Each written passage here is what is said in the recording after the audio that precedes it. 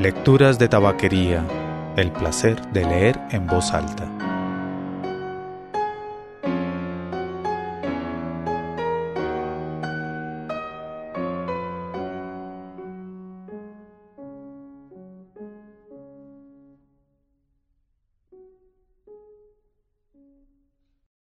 Soy Mauricio Duque Arrubla. Usted escucha Lecturas de tabaquería, el podcast de lecturas en voz alta. En esta temporada paralela que tenemos en la temporada de 2021 y que llegará hasta 2022, esperamos. Es paralela porque estoy publicando, aparte de los episodios habituales cada miércoles a mediodía, estoy haciendo nuevas publicaciones de viejas grabaciones los viernes a mediodía. Esas viejas grabaciones son grabaciones de textos que me gustan mucho usualmente. Y en este caso es de uno de los libros que más me gusta, que se llama La historia interminable de Michael Ende. Y el capítulo que les comparto hoy es de uno de mis personajes favoritos. En el episodio 22 de este podcast, hace ya muchos años, que tuvo dos partes, grabé dos capítulos que hablan sobre Graograman, la muerte multicolor. Después hice un podcast aparte con cada uno de los capítulos de La historia interminable. También lo pueden buscar por ahí en Spotify, aparece como La historia interminable. De esa nueva grabación del capítulo 15, que se llama Graograman, la muerte multicolor, esa nueva grabación es la que voy a publicar el día de hoy, la que comparto con ustedes el día de hoy. Como les decía, es uno de mis libros favoritos y el personaje Graograman, ese león inmenso, superpoderoso, pero a la vez súper frágil, es de mis personajes favoritos y por eso quiero compartirlo en esta ocasión con ustedes. Entonces, una vez más, Graograman, la muerte multicolor, capítulo 15 de La historia interminable de Michael Ende. Lecturas de tabaquería presenta La historia interminable.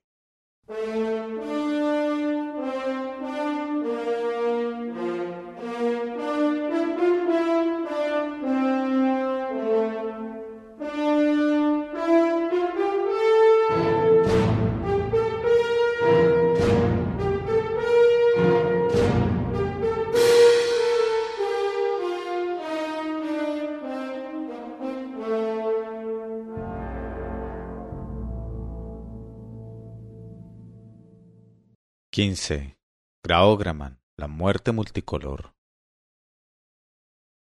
Oyó la retumbante voz del león que decía: Señor, ¿has pasado así toda la noche? Bastián se incorporó rápidamente, frotándose los ojos.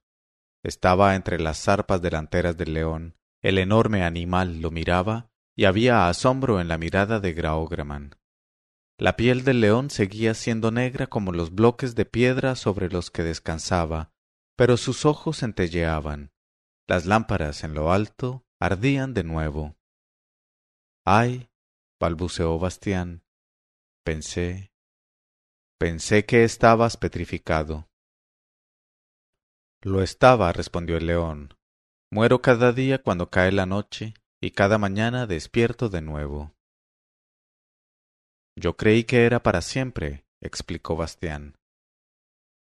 «Cada vez es para siempre», repuso Graograman enigmáticamente. Se puso en pie, se estiró y desperezó, y anduvo de un lado a otro de la caverna como hacen los leones. Su piel llameante comenzó a arder cada vez más luminosamente con los colores de las abigarradas baldosas. De pronto se detuvo en sus paseos y miró al muchacho. ¿Has derramado lágrimas por mí? Bastián asintió en silencio. Entonces, dijo el león, no solo eres el único que ha dormido entre las zarpas de la muerte multicolor, sino también el único que ha llorado su muerte. Bastián miró al león que volvía a andar de un lado a otro, y por fin preguntó en voz baja. ¿Siempre estás solo? El león se detuvo de nuevo, pero esta vez no miró a Bastián. Mantuvo la cabeza alta y repitió con voz retumbante: Solo. La palabra resonó en la caverna. Mi reino es el desierto, y el desierto es también mi obra. A donde quiera que vaya todo se convierte en desierto a mi alrededor. Lo llevo conmigo. Soy de un fuego destructor. ¿Cómo podría tener otro destino que una perpetua soledad? Bastián cayó confuso. Tú, señor, siguió diciendo el león, dirigiéndose hacia el muchacho y mirándolo a la cara con sus ojos ardientes, que llevas el signo de la emperatriz infantil, podrás responderme: ¿por qué tengo que morir al caer la noche? Para que en el desierto de colores pueda crecer Perelín, la selva nocturna. ¿Perelín? Repitió el león. ¿Qué es eso? Y entonces Bastián le habló de las maravillas de la jungla hecha de luz viva, mientras Graógraman escuchaba inmóvil y sorprendido. Le describió la diversidad y magnificencia de las plantas brillantes y fosforescentes que se multiplicaban por sí solas, su crecimiento incesante y silencioso, su hermosura y su tamaño indescriptibles.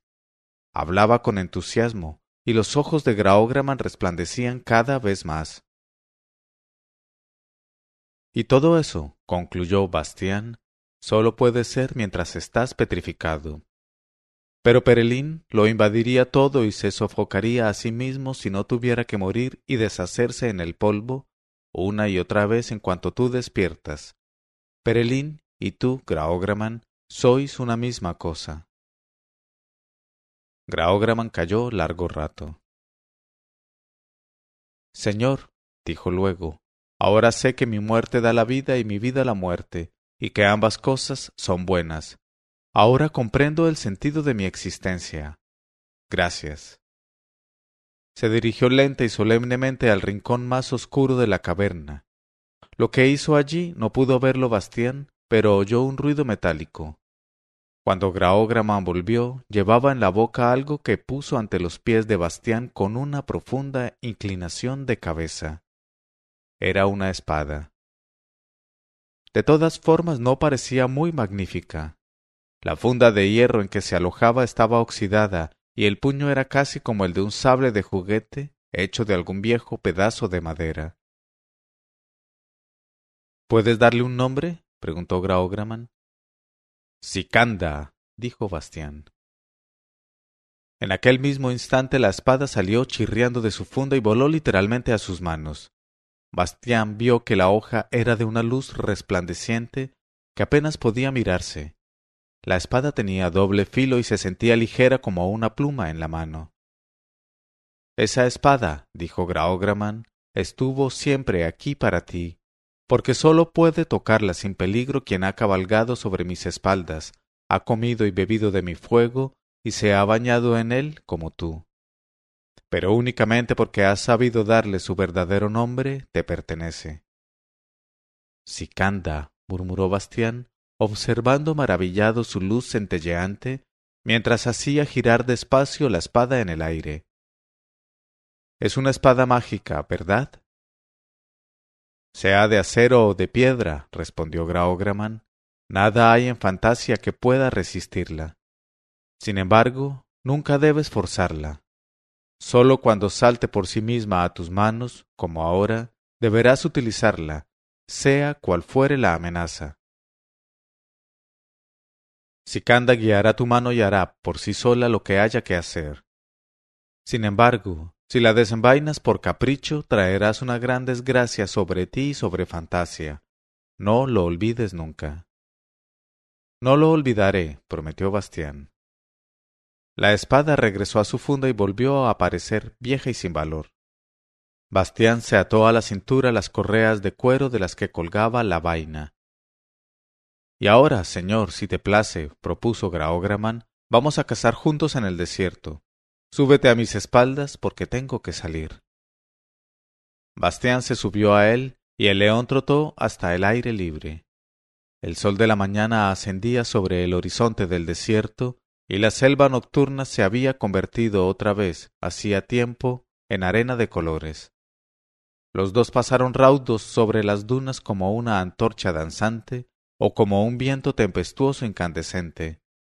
Bastián se sentía como si cabalgara sobre un cometa en llamas a través de luces y colores, y una vez más sintió una embriaguez salvaje. Hacia el mediodía, Graógraman se detuvo de pronto. «Este es el lugar, señor, en que nos encontramos ayer». Bastián estaba un poco aturdido aún por la salvaje correría. Miró a su alrededor, pero no pudo descubrir ni la colina de arena azul ultramar, ni la de color rojo encendido. Tampoco se veían las letras. Las dunas eran ahora de color verde oliva y rosa. «Todo es muy distinto», dijo. «Así es, señor», respondió el león. «Eso ocurre cada día. Siempre es distinto. Hasta ahora no sabía por qué. Pero ahora que tú me has contado que Perelín nace de la arena, puedo comprenderlo también». «Pero, ¿cómo sabes que es este el lugar de ayer?» «Lo siento, lo mismo que siento cualquier otro punto de mi cuerpo. El desierto es parte de mí». Bastián bajó de las espaldas de Graógraman y se sentó en la colina de color verde oliva. El león se echó junto a él. Ahora era también verde oliva. Bastián apoyó la barbilla en la mano y miró pensativamente el horizonte. «¿Puedo preguntarte una cosa, Graógraman?», dijo tras un largo silencio. «Tu servidor escucha», fue la respuesta del león. «¿Es verdad que estás aquí desde siempre?» «Desde siempre», aseguró Graógraman. «¿Y el desierto de Goab ha existido también siempre?» «Sí, también el desierto. ¿Por qué lo preguntas?» Bastián pensó un rato. «No comprendo», reconoció por fin. «Yo hubiera apostado a que solo estaba aquí desde ayer». «¿Qué quieres decir, señor?» Y entonces Bastián le contó todo lo que le había pasado desde su encuentro con la hija de la luna. «Todo es muy extraño», dijo para terminar. «Se me ocurre cualquier deseo y enseguida sucede algo que concuerda con ese deseo y lo cumple. No es que me lo imagine, ¿sabes? Jamás hubiera podido inventarme todas las plantas nocturnas distintas de Perelín, ni los colores de Goab, ni a ti. Todo es mucho más grandioso y real de lo que podría imaginar. Y sin embargo, todo está ahí cuando lo deseo».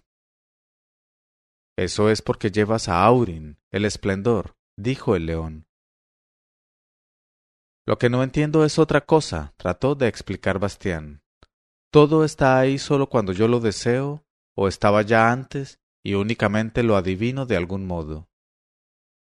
«Las dos cosas», dijo Graógraman.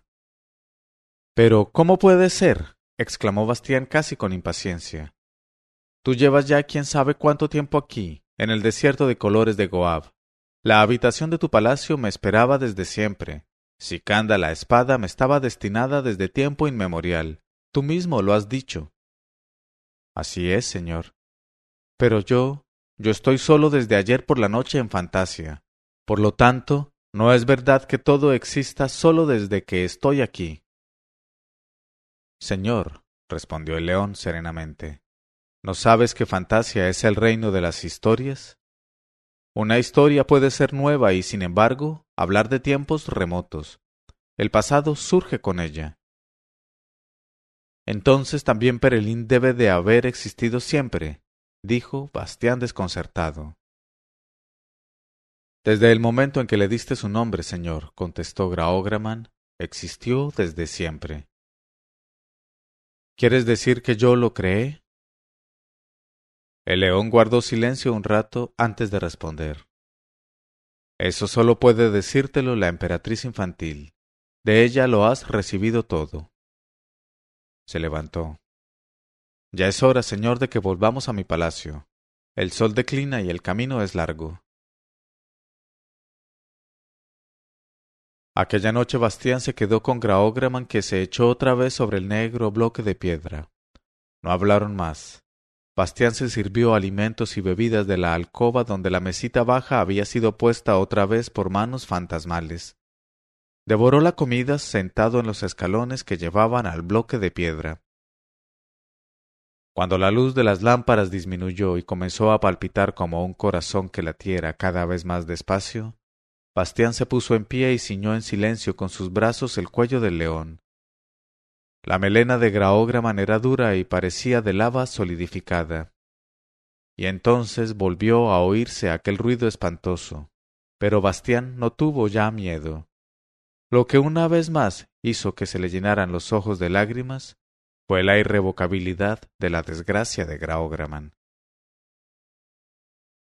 Más tarde en la noche, Bastián se dirigió de nuevo a tientas al exterior y contempló largo tiempo el silencioso crecimiento de las luminosas plantas nocturnas. Luego volvió a la caverna y se echó a dormir entre las zarpas del león petrificado. Muchos días y muchas noches fue Bastián huésped de la muerte multicolor y se hicieron amigos. Pasaron muchas horas en el desierto entregados a juegos salvajes. Bastián se escondía entre las dunas de arena, pero Graógraman lo encontraba siempre. Hicieron apuestas sobre quién corría más, pero el león era 1000 veces más rápido. Hasta lucharon entre sí para divertirse, se enzarzaron y pelearon, y en eso Bastián lo igualaba. Aunque, naturalmente, solo se trataba de un juego. Graógraman tenía que emplear todas sus fuerzas para estar a la altura del muchacho. Ninguno de los dos podía vencer al otro. Un día después de haber estado alborotando, Bastián se sentó, un poco sin aliento, y preguntó: ¿No podría quedarme siempre contigo? El león sacudió la melena. No, señor. ¿Por qué no? Aquí solo hay vida y muerte, solo Perelín y Goab, pero no hay historias. Y tú tienes que vivir tu propia historia, no debes quedarte aquí. Pero, si no puedo marcharme, dijo Bastián, el desierto es demasiado grande para que nadie pueda salir de él, y tú no puedes llevarme porque llevas el desierto contigo. Los caminos de fantasía, dijo Graógraman, solo puedes encontrarlos con tus deseos, y solo puedes ir de un deseo a otro. Lo que no deseas te resulta inalcanzable. Eso es lo que significan aquí las palabras cerca y lejos. Y tampoco basta con querer marcharse de un lugar. Tienes que querer ir a otro. Tienes que dejarte llevar por tus deseos. Pero si yo no deseo marcharme, respondió Bastián. Tendrás que encontrar tu próximo deseo, contestó Graógraman casi serio. ¿Y si lo encuentro? Preguntó Bastián. ¿Cómo podré marcharme de aquí? Escucha, señor, dijo en voz baja Graógraman. Hay en Fantasia un lugar que conduce a todas partes y al que puede llegarse desde todas. Ese lugar se llama el Templo de las 1000 Puertas. Nadie lo ha visto nunca por fuera porque no tiene exterior. Su interior, sin embargo, está formado por un laberinto de puertas. El que quiera conocerlo tiene que atreverse a entrar. ¿Cómo es posible si uno no puede acercarse por fuera? Cada puerta, prosiguió el león, cada puerta de Fantasia entera, hasta una puerta completamente corriente de establo o de cocina, incluso la puerta de un armario, puede ser en un momento determinado la puerta de entrada al templo de las 1000 puertas. Si el momento pasa, la puerta vuelve a ser lo que era. Por eso nadie puede entrar una segunda vez por la misma puerta, y ninguna de las 1000 puertas conduce otra vez al lugar de donde se vino. No hay vuelta atrás. Pero, cuando se está adentro, ¿se puede salir otra vez a alguna parte? Sí, respondió el león, pero no es tan fácil como en las casas corrientes, porque a través del laberinto de las 1000 puertas solo puede guiarte un deseo auténtico. Quien no lo tiene ha de vagar por el laberinto hasta que sabe lo que desea, y a veces hace falta mucho tiempo para eso. ¿Y cómo se puede encontrar la puerta de entrada? Hay que desearlo. Bastián meditó largo tiempo y dijo luego: Es extraño que no se pueda desear simplemente lo que se quiere. ¿De dónde vienen realmente los deseos? ¿Y qué es eso, un deseo? Graógraman miró al muchacho con los ojos muy abiertos, pero no respondió. Unos días más tarde tuvieron otra vez una conversación muy importante. Bastián le enseñó a León la inscripción del reverso de la alhaja. ¿Qué significa? Preguntó. Haz lo que quieras. Eso quiere decir que puedo hacer lo que me dé la gana, ¿no crees? El rostro de Graógraman pareció de pronto terriblemente serio y sus ojos comenzaron a arder. No, dijo con voz profunda y retumbante. Quiere decir que debes hacer tu verdadera voluntad, y no hay nada más difícil. ¿Mi verdadera voluntad? Repitió Bastián impresionado. ¿Qué es eso? Es tu secreto más profundo, que no conoces. ¿Cómo puedo descubrirlo entonces? Siguiendo el camino de los deseos, de uno a otro, hasta llegar al último. Ese camino te conducirá a tu verdadera voluntad. No me parece muy difícil, opinó Bastián. Es el más peligroso de todos los caminos, dijo el león. ¿Por qué? Preguntó Bastián. Yo no tengo miedo. No se trata de eso, retumbó Graógraman. Ese camino exige la mayor autenticidad y atención, porque en ningún otro es tan fácil perderse para siempre. ¿Quieres decir que no siempre son buenos los deseos que se tienen? Trató de averiguar Bastián. El león azotó con la cola la arena en que estaba echado. Agachó las orejas, frunció el hocico y sus ojos despidieron fuego. Bastián se agachó involuntariamente cuando Graógraman, con una voz que hizo vibrar nuevamente el suelo, dijo: ¿Qué sabes tú lo que son los deseos? ¿Qué sabes tú lo que es o no es bueno?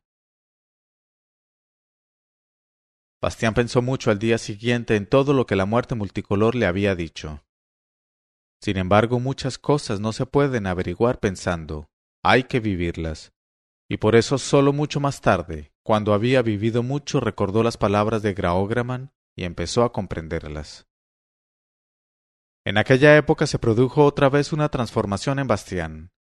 A todos los dones que había recibido desde su encuentro con la hija de la luna, se había añadido ahora el valor. Y como cada vez, también ésta había perdido algo a cambio, concretamente el recuerdo de su pusilanimidad anterior. Como no temía ya nada, comenzó a tomar nueva forma en él, imperceptiblemente al principio, pero con más claridad cada vez, un nuevo deseo. No quería seguir solo, porque también con la muerte multicolor estaba en cierto sentido solo. Quería demostrar sus cualidades a otros, quería ser admirado y hacerse famoso. Y una noche, mientras contemplaba otra vez el crecimiento de Perelín, sintió de pronto que era la última vez, que debía despedirse de la magnificencia de la selva nocturna. Una voz interior lo llamaba lejos de allí. Echó una última mirada sobre la ardiente riqueza de colores y bajó luego a la cueva sepulcral de Graógraman y se sentó en las tinieblas sobre los escalones. No hubiera podido decir qué esperaba, pero sabía que aquella noche no debía acostarse. Sin embargo, mientras estaba sentado se quedó sin duda adormecido, porque de pronto se sobresaltó como si alguien lo hubiera llamado por su nombre. La puerta que daba a la alcoba se había abierto. Por la rendija entraba una larga franja de luz roja a través de la cueva oscura. Bastián se levantó. ¿Se habría cambiado la puerta en aquel instante en la entrada del templo de las 1000 puertas? Indeciso se dirigió hacia la abertura e intentó mirar por ella. No pudo reconocer nada. Luego la rendija comenzó a cerrarse de nuevo lentamente.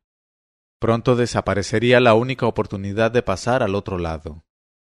Se volvió una vez más hacia Graógraman que, inmóvil y con muertos ojos de piedra, estaba sobre su pedestal.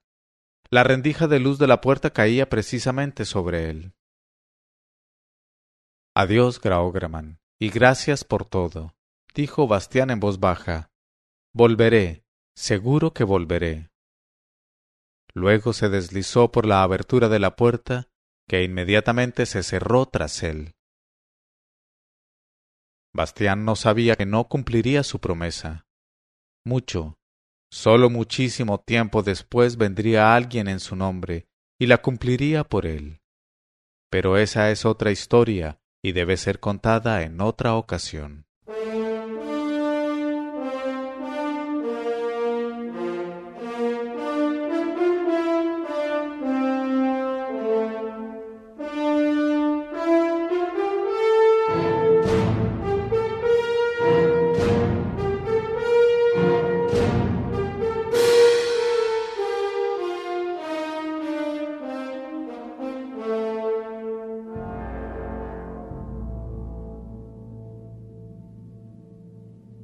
Leyó este capítulo Mauricio Duque Arrubla.